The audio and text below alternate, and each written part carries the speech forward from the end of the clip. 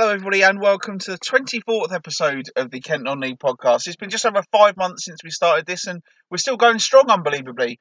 Although this seems like probably the most laboured intro we've had yet, I'm blaming the crash diet. Anyway, I'm John Phipps, as always on the line now is Matt Gerard. How are you, Matt? Have you got any stories that can liven up the start of this week's show for me? Have I got any stories? No, probably not. It's that time of the year. It's just, depressing, isn't it? My birthday's in July, so I've got nothing to look forward to. Weather's rubbish. Got no money. So listen to the pod. That will cheer you up. There you go. Is that going to boost it? Probably not, is it? No, probably not. But I suppose at least there's lots of football on at the moment, and we've not been hit too badly by postponements, really, so far, have we? No. It got a bit colder in the middle of December, but since January, it just rained a lot, didn't it? But the weather we haven't had. I'm sure by the end of the month we'll have another freeze. If you look at the weather in America, that's getting a bit crazy, doesn't that? And we eventually come and hit us. So I'm sure we'll get some bad weather at the end of the month. But pitches are holding up too far. But we're not talking about pitches. We've got fed up talking about that. Oh, we certainly have, especially the ones of the 3G variety. But funnily enough, we have got a good show lined up for you today, I promise. And we have got an interview which does mention 3G pitches, but there's a lot more to it. You'll be hearing from Ashford United manager Jason Whitmore later on. And it is really worth listening to, actually. We wanted to get Jason on the show for a while, and I'm glad we finally have managed it. Ashford are doing well, and you'll hear from him in a bit. But we should start with the big Kent derby that took place on Tuesday night. Before the game, Maidstone boss Jay Saunders was sort of playing down, and he talked that they were big rivals. But there's no doubt that come 10 p.m. on Tuesday night, he will have been very disappointed after the Stones' winless one was extended. Jack Powell scoring both the goals for Fleet United. It's a derby double for Fleet. They're 10th in the table, just 3 points outside the playoffs. We've spoken before about their potential, and they've already been splashing the cash this month.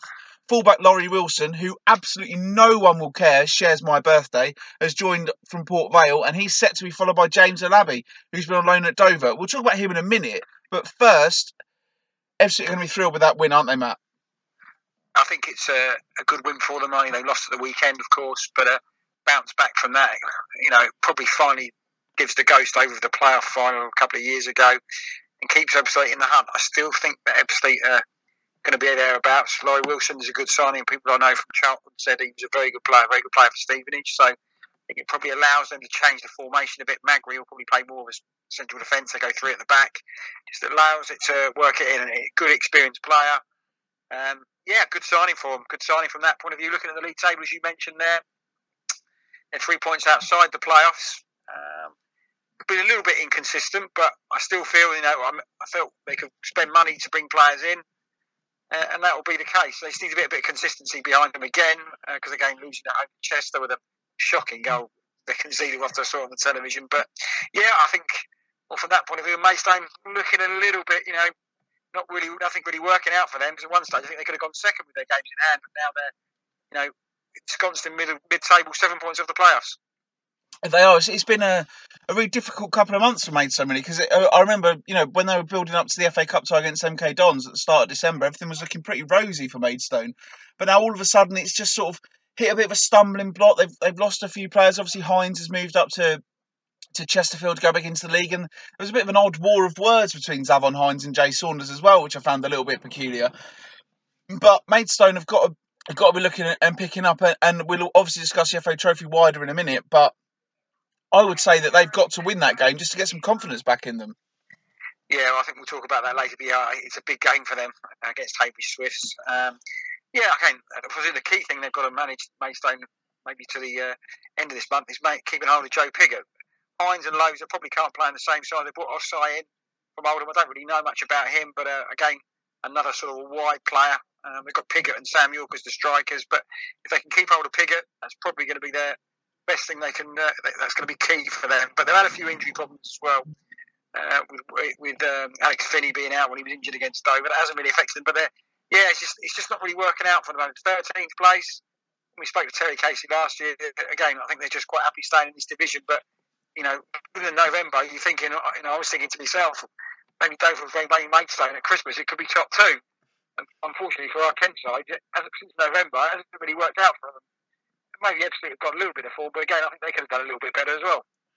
Yeah, and what of James Alabi then? I mean, you were frustrated by some of his performance for the Whites, and I guess Darryl McMahon will be hoping he can get the Chester striker rather than the one that's been found a little bit tougher at Tranmere and Dover. And straight away, I've seen Darryl McMahon spoke to the Kent Messenger last night and said I see him as a number 9. He's going to play through the middle for me, and hopefully he can find that form again. And Ebbsfleet will want him to find that form, won't they?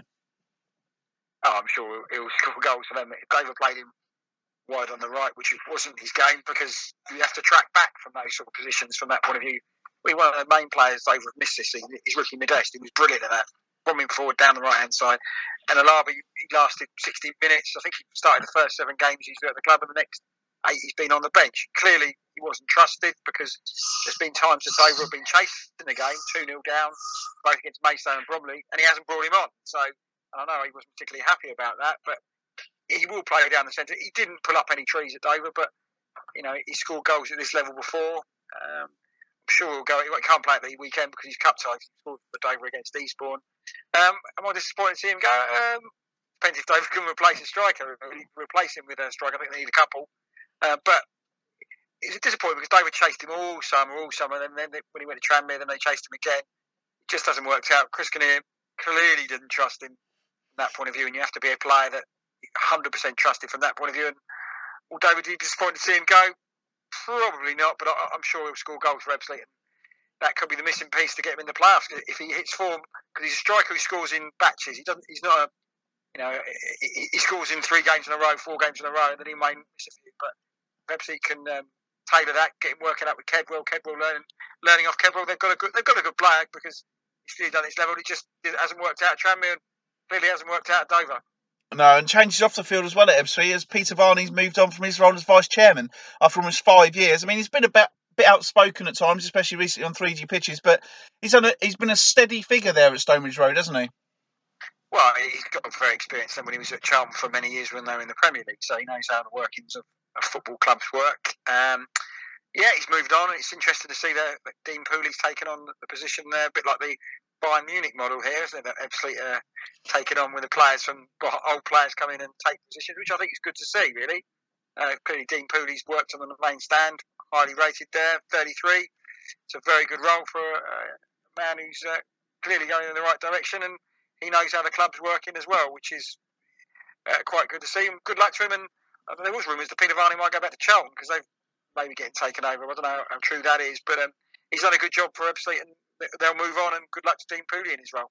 Yeah, and mentioning Ebbsfleet United and Bayern Munich in the same breath is brilliant for search engine optimisation as well. So some good journalism skills there, Matt. I'm quite impressed with that, and I'll be tweeting the words Bayern Munich later on at some point, I would imagine. At the weekend, it didn't really go too well for our National League teams. As you've already heard, Ebbsfleet lost to Chester. Bromley also lost at home to Fylde, and Dover as well. They lost late on against Aldershot. Maidstone drew 4-4 at Woking, so at least one of our 4 teams got a point. But we will... I know we talk a lot about Dover, but what's gone wrong at Crabble? Saturday was frustrating. Aldershot, everybody knows, like to keep the ball. Dover kept them at arm's length, didn't create many chances. They scored for half time. Mitch Walker, he's had a brilliant season for Dover. And when I look back at the commentary of the game on Saturday, Cross came in and said, good claim by Mitch Walker. The next thing, he's dropped the ball straight at Kellerman, and he's put the ball in the back of the net.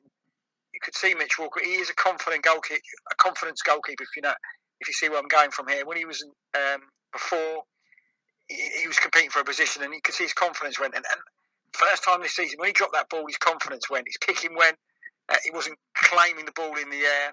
They got back in touch, and probably should have got in front. They had numerous chances, but again, sucker punch again. Aldershot on the counter attack. Kabamba, as the Aldershot radio quite slightly singing the song la, la, la, Kabamba every time he touched the ball. Walker dropped the ball and gone in the back of the net. Frustrating for Dover because they deserve something from the game, but they just need to get back on the horse now. 6th place, 10 points off the top. I would probably say, unless they can string together 4 or 5 wins on the spin, the title's probably gone, and they're playing for playoffs. And the next game they've got is Bournemouth. Bournemouth always beat Dover, so it's a really big game now. That they need to get back on it. Hopefully they're going to bring a couple of players in, but yeah, just to get back on the horse. Just Chris Kinnear doesn't change his side very much, which is also an issue as well, because they've got 6 or so players who played every single game, and you see other teams change the team around, and maybe he needs to be a little bit more proactive from those things by maybe resting a few players. No names, no pack drills on that, but I think just need to get back on the horse. Bournemouth's probably a good place to go because nobody expects him to win there, but it's going to be tough. But yeah, disappointing.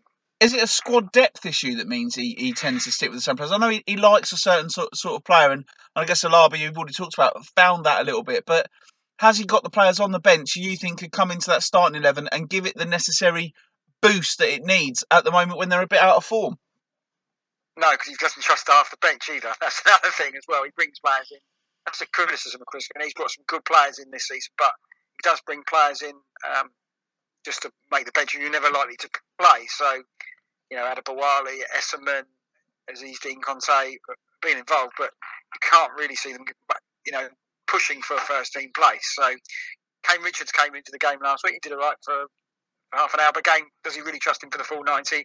I don't think. They've missed Allen, they've missed Toby Sho-Silva. If they were fit, Sho-Silva may get back before the end of the season. Highly unlikely Allen, it could make a difference. Yeah, I think a couple of fresh faces who he can trust would go down quite well, because you look at the bench and it's the same old changes because he doesn't trust the rest of the bench really. And when you got Louis Fazacli on there, no problem with Fazacli, good player, but he's not going to change the game coming on from the bench, and he's one of the subs he does trust. Mm-hmm. This weekend, all four of our National League teams are in FA Trophy action. After last week's results, I don't want to get our hopes up, but with Fleet against Warrington, Dover against Marine, and Maidstone against Hayward Swifts, all at home to lower league opposition, we should be getting teams through to the last 16.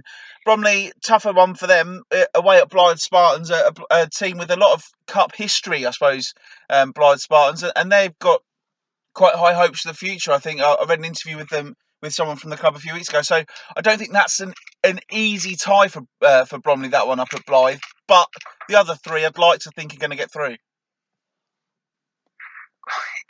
I think the trophy is a big competition for Maidstone and Dover, and Fleet as well. Of course, they've already been to Wembley, and again, it will be a priority for them. But I think for Maidstone and Dover, it's absolutely crucial they can get something from this game. Again, defeat, your confidence is down, you're out of the trophy, you're concentrating on the league. But again, the trophy is something I think they both should try and go for. Ebbsfleet as well. I think they should all try and get through it. It's difficult. Hayward Swifts run by our good friend Jody Brown. He's done a decent job, good cup run this season. Maidstone haven't been good at home. You know about that. All the pressure is going to be on Maidstone there. They should have enough to get past Hayward Swifts. But if they don't, they'll be sort of discontent. And a bit like David, Marine hardly pulling up trees in the Unibond, but they're good away from home. And they're going to bring a few supporters down. It's going to be a bit of a, it's a banana skin there. Marine go in front, David's confidence could go, and we go from that point of view. I know we bigged up the Vars, didn't we, saying, X amount of sides will get through. I don't want to tempt fate on this because Bromley are going to Blythe as well. Blythe are doing pretty well, fifth in the Conference North. They haven't drawn a game all season, but they score goals, got some good players in there. Cup pedigree, don't get much better than them over the years. So, yeah, it's a banana skin for all of our sides, really. I'm just hoping that when we record the pod next week, we've still got some in the hat, because for Maidstone and Dover, I think the trophy can be a really good competition if they can avoid some of the big guns which have gone out. They can go far into it. Yeah, well, let's hope so. And extra points for using the word Unibonds to describe the Northern League, which I think hasn't been for several years, but I enjoyed it anyway. What is it now then? What is it now? Is it Evo Stick? It's the same ones as the Southern League. Evo Stick. So there you go. Yeah. I would love to. I'll have to check out later on when it was last called the Unibond League, but that's a good reference, and I very much enjoyed it. International Other clues are available. They are indeed. Evo Stick being one of them, I think, isn't it? But there you go. And moving on to the National League South, Dartford are still top, but only on goal difference from Havant and Waterlooville, who won one of their games in hand on Tuesday night. They still have one more game in hand too, so Darts are under pressure, but they can get rid of that game in hand because they play Havant and Waterlooville on Saturday at Prince's Park. That's going to be an absolutely cracking game, that one. I've literally found out in the last hour that I'm going to be there on Saturday to see that one, and I'm really looking forward to it. A real test of Dartford, because Havant and Waterlooville have come up and they look the real deal, don't they? The manager, Lee Bradbury, has done a good job there. They got it, they bounced back, and there's an article in the non saying about it, and he thinks they're overachieving. But to be fair to them, they've got people like Matt Tubbs in the side, Theo Lewis, who Fleet spent some money on. So they've got some decent players, I think. So, they've done really well. What a top of the table clash there. Their records are pretty much very similar. Goal differences are pretty similar. And that's a test for Dartford there. Will they get in the National League? Again, Dartford put down a marker. That can give them a nice gap because they lose that and haven't got a game in hand. You're thinking that then Dartford are looking at their opposition. But that's going to be a really good game from that point of view. And it should be a decent crowd there because I'm sure Havant will bring a few supporters. I think Havant won last night, didn't they? 3-2, I think it was against Oxford. They supported Wednesday. So they're in decent form. So that should be a good game. Yeah, very much so. I'd say I'm really looking forward to it. I think it's a really interesting one, and Havant have got that momentum. And obviously, they were relegated the day that Margate stayed up on goals scored, or goal difference, or whichever one it was. And they Havant have just bounced back so well. You know, it's almost been a blessing in disguise for them to be relegated because look at where they are now, and you know they've got a nice compact little ground. Haven't got a bad catchment area. I mean, I know they're not far from Portsmouth, but there's not a lot of other teams around them. They've got an experienced local manager, and I think people like to get behind them. And you know, you say they'll bring some people. I think there's some good people behind the scenes at the club as well, and that'll be a real test for Dartford. But Dartford, with their form, the way they've been playing, I know they drew at the weekend at Concord, but Dartford shouldn't be fearing anyone in this league because when I've seen Dartford play, as I have done Boxing Day and New Year's Day, they believe they can win this league. They think they will win this league. So they've got to just focus on themselves on Saturday more than anything, haven't they? Yeah. Again, they're in pole position at the moment, Dartford. So the key thing for them is to make sure they stay there in that position. They're scoring goals, which has always been a criticism of mine over the last few years. I think it'll be a very open game, so I'm expecting to see a few goals in that game. But Dartford just need to show the form they've shown all season, put down a marker. Look, we're going to win this league, Havant, not you. There you go. Again, it's great about the National League South, as it's so tight at the top. Every week you can have a side playing each other who are very close together. So you always got to be on your toes when you play in this division. And Dartford's chance now against Havant to put down a further marker. The likes of Pavey, will he come back into the side, come off the bench, scored again? From that point of view, he's got abundance of riches as well, Tony Berman. But it'd be interesting to see what side he picks, which is arguably their biggest game of the season so far. Definitely. And talking quickly about Welling, lots of changes there off the pitch. A budget cut, assistant manager left. Some players are made available to leave. Other players have come in, including Fleet goalkeeper Jonathan Miles, who's the next one to have a crack. Whatever's gone on, anyway, it worked because they ended their 2-month winless run. 3-0 win over Eastbourne Borough. Obviously, never good to see people leaving the club, but Jamie Court ultimately on Saturday night would have been a pretty happy man, wouldn't he? Is John Miles, has he left Ebbsfleet, is he, to go there, or has he gone on loan? I think he's gone on loan. Yeah, they've got, they can use the contacts they have at Maidstone as well, don't they, to bring players in. Yeah, again, Welling, they haven't got a game this week, have they? I don't think they have they? But again, they'll be disappointed about that because the disappointing run they had, they just easily beat Eastbourne. Remain looks in good form, and they want to be playing matches. I know they had a friendly, I think, against Dun, last night to get things. This is the problem. They've gone out of the cup competition pretty early. They caught up with some of their league games as well. They're not going to be playing when you win. You want to keep playing and playing. So they haven't got a game for a week or so. But yeah, again, they're not. They've made big decisions there. Hugo Langton leaving and playing out on loan, but maybe that's what they have to do. And he's done a good job, Hugo Langton, and I'm sure he'll get another job somewhere else. But decisions have to be made. Welling, will they get in the playoffs at the moment? They've got a chance, but they've got to find the consistency they found in about October, not the consistency in December. So, yeah, I think decisions will be made, but Mark Goldberg knows how to run a football club at this level, so it'll be interesting to see how they go from there. Certainly will. Right, so we'll move on now to our interview this week. Ashford United had a tricky start to the season. They changed managers right at the start, and the old manager, Danny Lye, was one of the first interviews we actually had on the show back in the summer. And it looked like they were struggling. But boss Jason Whitmore has brought in coach Paul Barnes and a few new players, and now the nuts and bolts are unbeaten in 5, the most recent of those being a victory over Chipstead on Saturday. I caught up with Jason the day after that game. It's quite a long chat, so I'll split it into 2. So here's the first part of our chat with Jason Whitmore. Ashford United then, you're one of the informed teams in the division, aren't you? Yeah, we are, and it's what we set out to do. To be honest, when I went and got new backroom staff and got Barnesy as my assistant, we had our vision, our ideas of what we wanted to do, and then it was about getting the right changing the environment of the club, and then from changing the environment of the players that we had. You know, we wanted players at the club that were not looking just to pick their money up, but look to go if they was taking a step back in their career where they've had a knock or something, a knock back. We wanted to push them further forward. So they come here with a different kind of hunger, where they actually want to go further than Ashford United, give us a different kind of environment as a club and as a team, which I think is what we've done. Starting to see that now. Yeah, I think we've kind of spoken on the show before that this season's a little bit of a free hit for you almost, because with only one team going down and Shoreham pretty much cut adrift, there's sort of an opportunity for Ashford to blood these players, get the squad you want, and then really push on next year. That's exactly it. To be honest, that was the transition had to happen. Even if it wasn't with me, if it was with Danny Lye before he left. The team he had that won the Skeppel last year was an aged team. So, like, the players were at the end of their career rather than at the start or in the middle. So something had to be done, and this was the perfect time. So when Danny left, they asked me to come in and help. In initial stages was have a look, see what we could do, what our thoughts were. They said, "Are you willing to take it on?" I said, "It's a big challenge because it's to clear out a whole team and restart. It's going to take a few steps back before you go forward."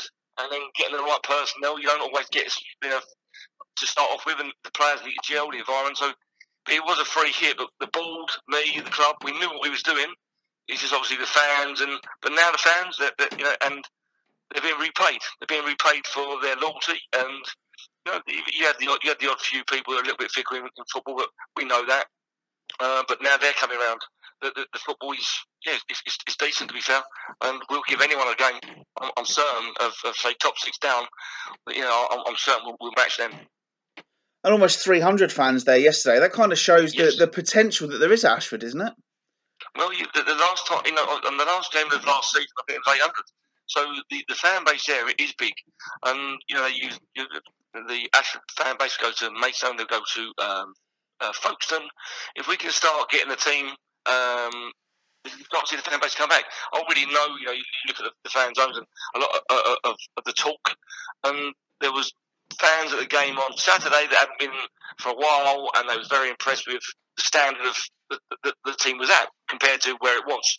So there's a great opportunity. The club's got facilities that are fantastic. I mean, there's not many at this level with the facilities that Ashford have. So it's being wasted at the moment. So it's about us, realising that potential. That's what the foundations have been done before. Before the teams come out. So with Barnsley being appointed, UEFA coach. There's not many in this league. I'm certain, if any, that are UEFA. So you're bringing in quality coaching, which then brings in the environment of bringing in quality players and the contacts, and it all stems from the foundation up. So what you build at the bottom, then the players and the team and the philosophy will go with it. So I'm very happy. You seem to have a good mix of youth and experience at the moment as well. Yeah, which is my belief. I come from a youth background, and I do believe that you need a mix.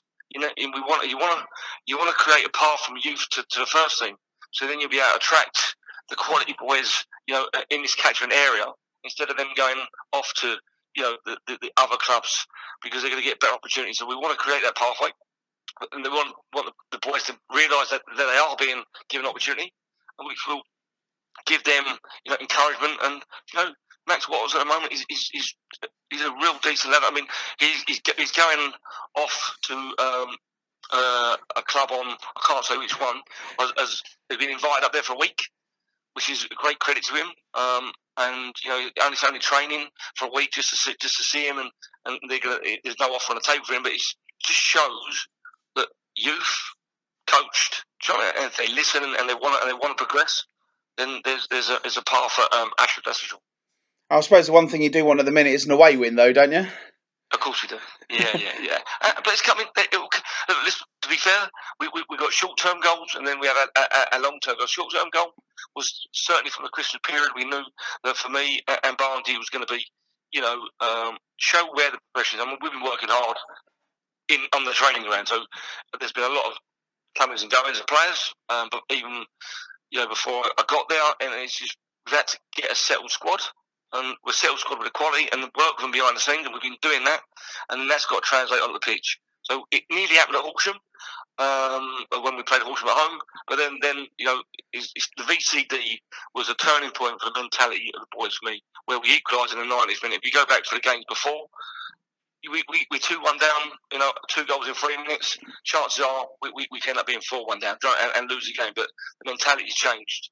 The belief, some of the players have changed, but now the belief, togetherness, they worked hard. A 90th minute equaliser by Dallas, that inspired a real emphatic win over a Sitting Bull. It wasn't lucky 3-1 wins. I mean, if anything, it was dominant in the whole game. So then that spires on to the Shoreham game, which is a comfortable 3-0 win, and it could have been 7.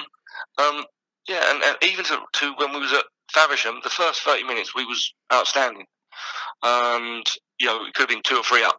Then they get a goal against the run of play.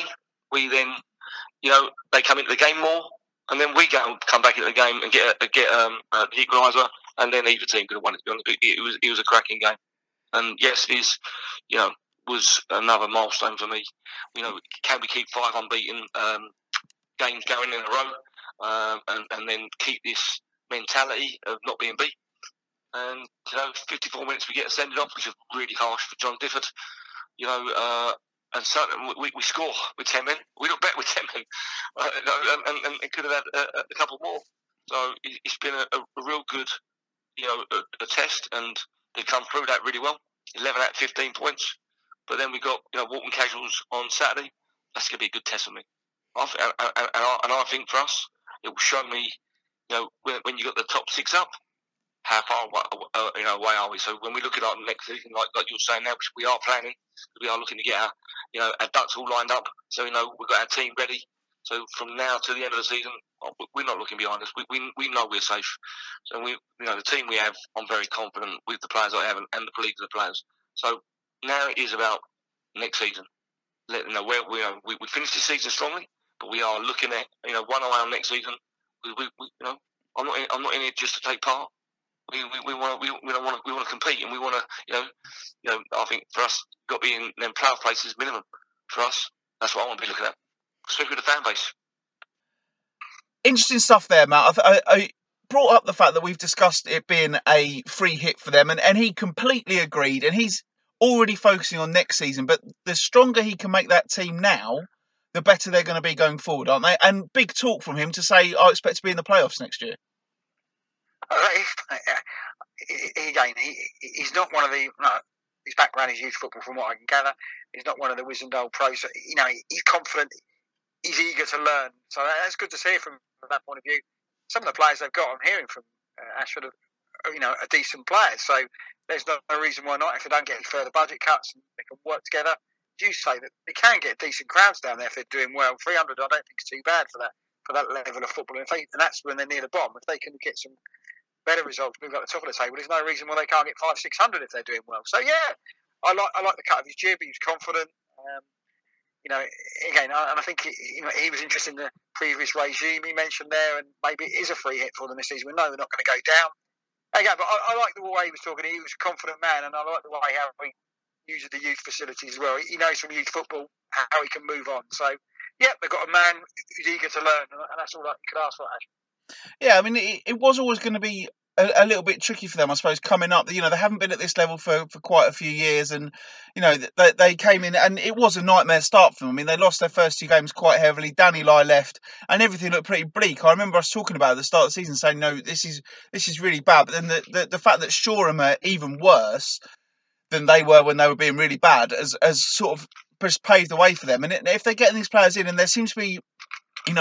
We follow a lot of their players on social media, and there seems to be a real sort of togetherness there, and they've obviously got a good fan base, good people at the club, and it seems to me that they are moving in the right direction. And in Jason Whitmore, they've got a man who's very passionate about helping Ashford United. Yeah, I like his passion from that point of view. He's eager to learn. Maybe if Ashford didn't go down the route they're going, he would not be somebody who would have been looking to get this job. They may have gone to managers who managed at this level before, but they've given him the reins, probably because of his passion and what he's done in the youth system as well there. So, yeah, there's no reason why it can't work out for them. Again, they've gone down the 3G route, which we'll discuss in a minute as well, Ashford. And again, they're on the up as well. Decent form, and that's all you can ask for, because at one stage of the season we were a little bit concerned that they would be struggling a bit closer to Shoreham. But all they can do now is learn from this season and move on from that point of view. And there's no reason with the game in hand they can overtake the likes of Ramsgate and Faversham if they keep up this good run. Exactly. Well, you talk about them. We'll quickly rattle through the rest of the Bostik League South results. Sittingbourne got back to winning ways on Tuesday night with a 4-0 win over Guernsey, and Dan Parkinson played for the first time in 15 months, I think, so he was quite pleased. I saw on social media. On Sunday, Cray were pegged back late on by Walton Casuals. On Saturday, Hythe beat East Grinstead 3-2 and Phoenix thrashed Guernsey 5-0, but there wasn't much else to shout about. Shoreham got their first point on the road all season in a 3-3 draw at Ramsgate. Thamesmead lost 3-2 at home to Whiteleaf. VCD lost at Horsham by the same score. Faversham went down 3-0 at Leaders Lewis.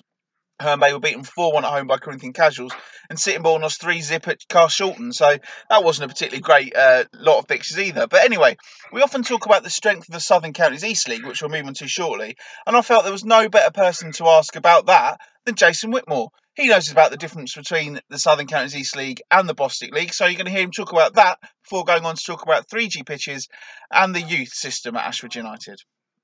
I personally believe it's huge. So I watched the Scaffold League. For me, it's the fitness and the type of player. So in the Scaffold, you've got what I call a lot of players that have been around the non-league for a long time. The commitment, the desire to go further ain't really there. They're quite happy to pick it, to nick a buck or two, do you know what I mean, and enjoy football. But aspirations to go much further. You got a few gems down there, but not that many. So, what you got at the moment? You got Crowboroughs, Sevenoaks. There's not many teams in that scaffold that for me would come into the Bostik and really compete. Not as they are right now. So there's a gulf there for me, and that's why it is a division higher, and it's shown. I think even the club maybe got caught out a little to see how far the gap was, because it is about the physicality, the fitness, and the players know their jobs. Players come down now. You've got people in the conference playing in this division. So the sort of like where they're just coming filtering down from where the Premier League, where the standard of foreign import players is pushing our talent further down. Which I mean, our talent in non-league is going up. I think the standard's gone up a lot. Yeah, and we have quite a bit of debate about 3G pitches. I know yours has had its problems, but how important is it for a club like Ashford to have a 3G pitch? Of course, it's commercially viable. You can get the youth on there.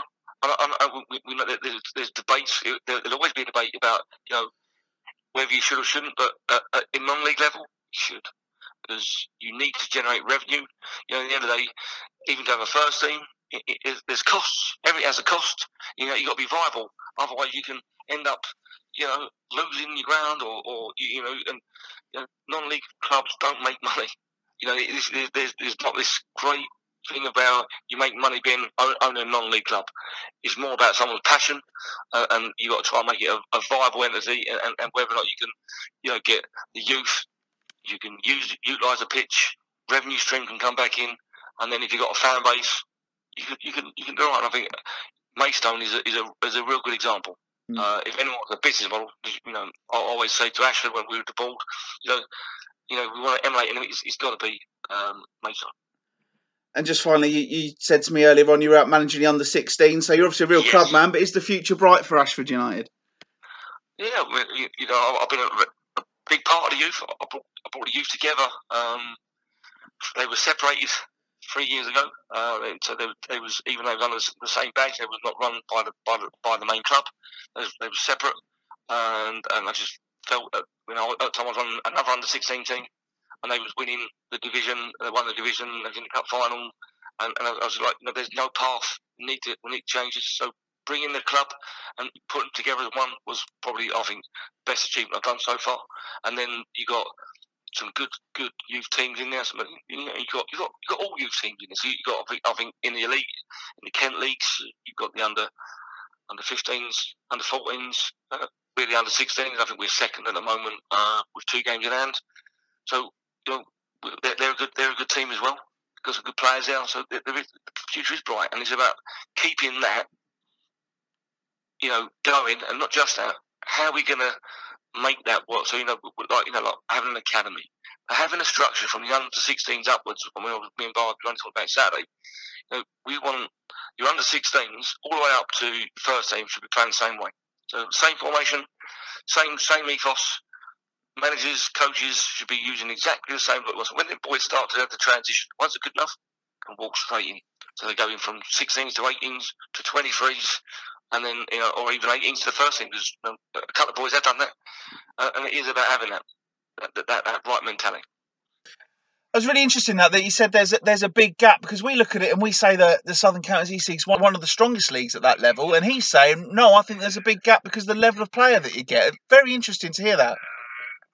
It was. I think that's the most important thing come out of that interview. I thought there wouldn't be too much of a gap between it, but clearly he's seen that from that point of view. And maybe you do get your people who are quite happy to play at the SCEFL level, who don't want to go up to the next level, and they're in the comfort zone. Maybe that's something that the Kent League needs to look into if they want to improve it from that point of view, how they can work it from that. But there's a lot of players. Not that I'm aware of, you don't see many people from the SCEFL League to go higher up, do you? Maybe into the Bostik South players who are there, but I haven't seen anybody go up high levels from that point of view. So maybe he's got it spot on from that point of view. So, and maybe that's why he's working up with the youth system, how to work that through, get players up. They know how they work, and then it'll be easier to transgress into the Bostik South. And a bit like Ashford are following the Ajax system from that point of view, from his interview there, wasn't it? Another European giant I've talked into the prod this evening, because that's what they used to do. Everybody knows what. I think in certain levels it's very difficult to get everybody playing the same football in the same formation from that levels. But if Ashford are going to do it, fair play to them. It didn't do Ajax much harm, did it? No, it didn't. I must admit, I really wasn't expecting that reference, but there you go.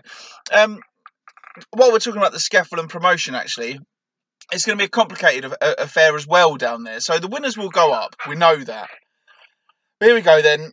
There's 14 leagues at Step 5 and 26 promotion places. So the 14 winners will go up. That leaves 12 places. The 14 runners-up will then go into one of these beloved points per game calculation tables, and the best 12 will go up. So it's going to be calculators all over the place. And the funny thing is if Sevenoaks pull clear, as they may well do, they've still got games in hand, whoever's second won't be worrying about Sevenoaks. They'll be worrying about what's going on in the Northern Counties West League and trying to get in front of those teams. It's just absolutely ridiculous, isn't it? Well, you lost me on certainly some goal average. Oh, God. That will be. If it's social media, you might know how these sides are working them out. So we can only get 2 up from our league, from SCEFL, can't we? We can, yeah. So even if it was the tightest league ever, from that point of view, you can only get 2 up. So, right. So at the moment, well, it's crazy. I love that if I have these wonderful ideas of pushing new leagues in to make it a little bit easier. But nobody seems to think about the work for how it works to get into this, and that's just absolutely crazy from the goal average from that point of view. Is it goal average or points per game? Points per game is what it is. And when I checked it 2 weeks ago, Crowborough, who were second at the time, were 13th out of the 14. So it would only have been one team up from the SCEFL if the league had finished it at New Year. So it's absolutely mad. I mean, there is the brilliant football site that was done by Tony Kempster. I think we've mentioned it before. And there is someone on there who updates all these points per games and does a table saying who will be where. So I'm kind of going to be focusing on that at various points during the rest of the season, just to see what the state of play is there, because a lot of people probably will assume that it's going to be Sevenoaks and Crowborough, but Beckenham are still up there in the mix, even though they've played more games. And it's very interesting. I mean, on Saturday, looking back at the SCEFL, Leader Sevenoaks were held to a 0-0 draw by Tunbridge Wells. Beckenham actually moved level on points with them after a 3-1 win over Rusthall, although Sevenoaks do have 3 games in hand. Crowborough, obviously not a Kent team, but they went out of the Vars on Saturday, so no SCEFL team left there. Looking at the rest of the SCEFL this weekend then, Oaks play at home to Canterbury, Beckenham go to Rochester, but one of the standout games is the Chatham derby between Lordswood and Chatham. Matt, do you want to guess how they're marketing that one? What's the thing at Chatham? The people were Chatham were called something, weren't they, years ago? You are so on the right lines. It is El Chavico. that's it. So, say that again. El Chavico, because obviously they were Chavs, weren't they? Chavs. Yeah. Well, Yeah. well, what a game. Of my advancing years, I don't really know many Chavs these days, so just to see El Chavico. Well, that's a good idea, isn't it? Really, to be honest. So from that point of view, well, that's probably much better than that. What a game that will be then. Who's going to win the El Chavico derby? Well, we'll have to think of some more Kent sides. Can think of the derbies there, we can call them. But maybe from that. But El Chavico, very good, very good. Yeah, very good. And obviously Chatham, I don't know if you've seen, but they've brought in Gary Alexander, the former Millwall striker who was manager at Greenwich Borough.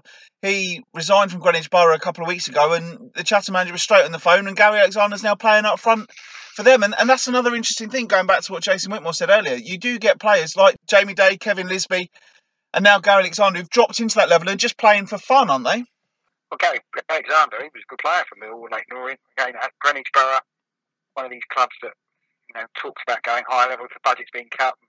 He's got looking for his next managerial range, which I'm sure he probably gets something in the Bostik League. But coming out, putting his boots on, I'm sure he still does a job on that point of view. Yeah. We'll move on now to the Bostik Premier League, where Jordan Chidozi's got a hat-trick for Margate on Tuesday as they beat Needham Market 3-1, having drawn 1-1 at Billericay on Saturday. Folkestone went down to Dulwich Hamlet 4-3 on Saturday and then held 2-2 at home by Thurrock on Tuesday. And Tunbridge Angels led 2-0 after 12 minutes in their game with Lowestoft on Saturday. But they were pegged back.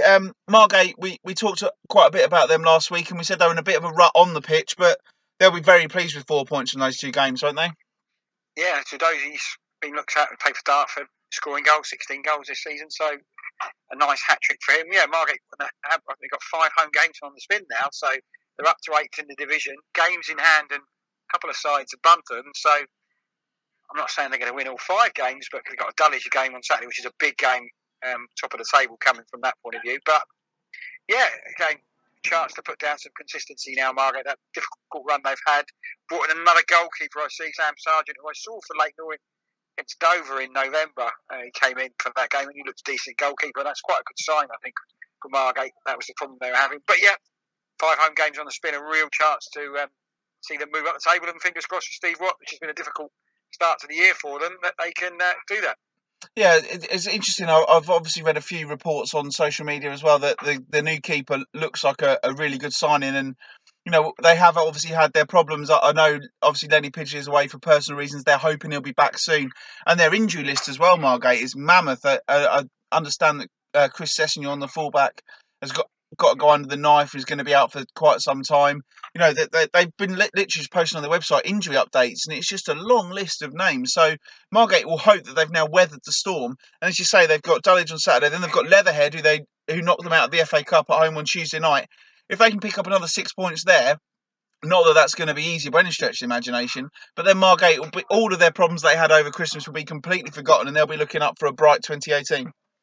It should be a good game against Leatherhead next week. Leatherhead a bit on a run since they've got out of the FA Cup. I think they fancy themselves to get in the playoffs. So yeah, it's a good test for the next 2 games. Dulwich, of course, we think maybe they're still 5 points clear with Billericay. Billericay do have games in hand, and Leatherhead as well, sides that expect to be up there. They spend a bit of Mayor Cup money. So I think these 2 games are a good marker for where Margate are. And I think so far at home this season, 1-5, drawn 4, lost 3. Again, 2 wins in that would make really look their home form, because they get used to the 3G, and also put down a marker against the other sides in the division that Margate could be a definite outsider for the playoffs. Yeah. Tunbridge Angels also play Leatherhead this week away on Saturday, and then they go to Enfield on Tuesday night. And folks have got Saturday off. I assume their opponents are still in the FA Trophy, and then they've got a mammoth Tuesday night trip to Lowestoft, which isn't ideal, especially when you've had a couple of disappointing results for folks, and they've done brilliantly so far this season. Now they've just got to push on, haven't they? Yeah, they found that consistency. Then they've lost it. That game, a cracking game against Dulwich on Saturday, that really showed what they can do from that point of view. Is one of the things about the fixtures? The problem is in the Bostik, you have to play your games within 6 weeks, I think it is, of when they're postponed. And sometimes Folkestone going to Lowestoft on a Tuesday night in January is probably not the greatest place to go. You think the league would have some common sense again. Let's play it when the pitches are going to be a little bit better, and it's not going to be such a long trek. Maybe when it's a little bit lighter as well. That's trying to dig at how these leagues work from that point of view. But yeah, Folkestone weekend off. I'm sure Neil Cugley will get them in training from that. But again, still third in the division, so keep it going as they are. Just I'm sure if they, with the many games they've got left in this division, 19 to go, if they can pick up maybe 30 points from those divisions, that should be enough for the playoffs for them. Yeah, and I haven't forgotten about wins probably from their remaining 19 games. If they can do that, they should get them in the playoffs. Well, let's hope so. I mean, that'd be a fantastic story for folks. And haven't forgotten about the Bostik South fixtures either. Faversham at home to Molesey, Sittingbourne host Hastings, VCD at home to Carshalton. The others are all away. Hythe at Corinthian Casuals, Ramsgate East Grinstead, Herne Bay go to Greenwich, Cray go to Guernsey, Phoenix are at Shoreham, Thamesmead head to South Park, and as you already heard, Ashford are at Walton Casuals. And South Park is also the venue for our only game on Tuesday, where Herne Bay are the visitors to Reigate. Well, we actually crammed quite a bit in there, Matt. I was up till 1 o'clock in the morning writing the script for this one. I think it was just about worth it, don't you? Yeah, I think it was. We had some good stuff from Jason on there, and the big Kent derby as well. So, yeah, it's hopefully, as I mentioned earlier, we don't look at this doom and gloom that we're not going to Wembley with one of our sides. But it's a big few days, I think, particularly Mason and Dover on Saturday. Real banana skins that could really, let's not even think about those ones. I assume you're at Dover on Saturday? Yeah, Dover Sunday. Will we have a new striker in before the weekend? That will be the interesting thing. From that, yeah, interesting to see how it goes from there for Dover point of view. If they win, everybody's expecting. If they lose, it's a real kick in the teeth. But just get back on the horse. I'm sure Chris Guinness worked him hard in training, and we go from there. And Jay Saunders as well.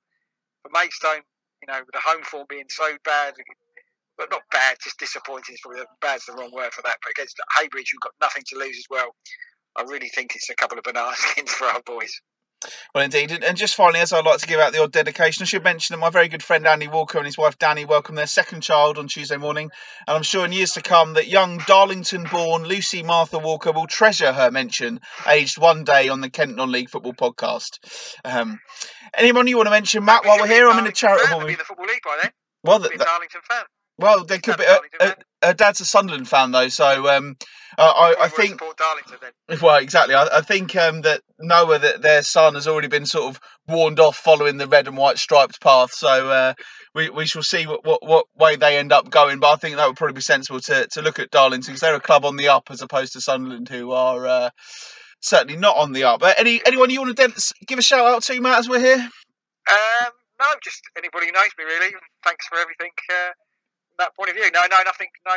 Just hope everybody's well, enjoying the new year. I started this podcast off saying January's the most depressing month. Let's boost everybody up, because the summer will soon be here, won't it? Yeah, well, the sun's out right now anyway, so that's all good. Anyway, thank you very much for listening, everyone. As always, feel free to get in touch with us on social media, on Twitter at KentNL Podcast, on Facebook at Kent Non-League, and if you want to email us, it's johnphipps81@outlook.com. So thanks very much for listening. Thanks to Jason Whitmore for chatting to us as well on a Sunday night. I think he missed up on the Chance to Watch Dancer and asked to chat to me instead, which was awfully decent of me. I bet you don't watch that, do you, Matt? No, of course not. No. I didn't think you would. Anyway, that is it for this week. Matt will go off and watch some Dancing on Ice videos on YouTube, and we shall now say goodbye, and we shall speak to you all next week when hopefully we've still got some teams going strong in the FA Trophy. Thanks for listening.